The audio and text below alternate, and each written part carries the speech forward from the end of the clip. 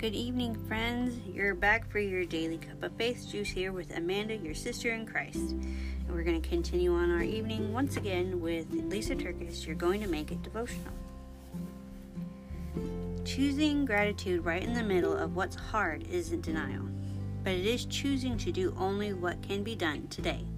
For me, choosing gratitude might look like doing what can be done that day, and then going to play in the sand with my amazing grandkids on a warm afternoon that is full of smiles, North Carolina blue skies, and a crazy amount of washed up seashells.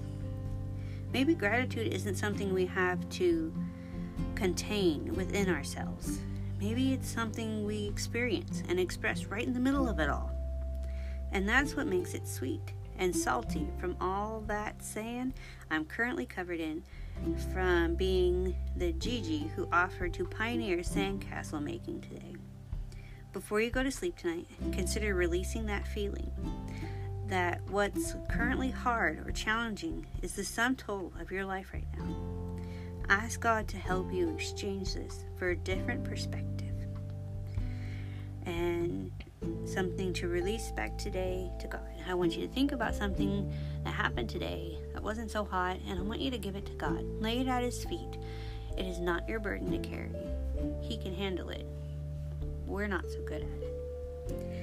And our prayer for this evening: Dear Lord, you made me, you know me. I need your help where I am weak. Help me see that even the smallest moments really do contain opportunities for great gratitude.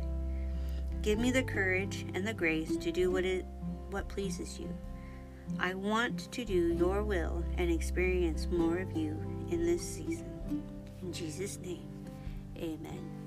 I hope you have a very restful night's sleep, and we'll see you tomorrow for your Daily Cup of Faith Juice. Bye!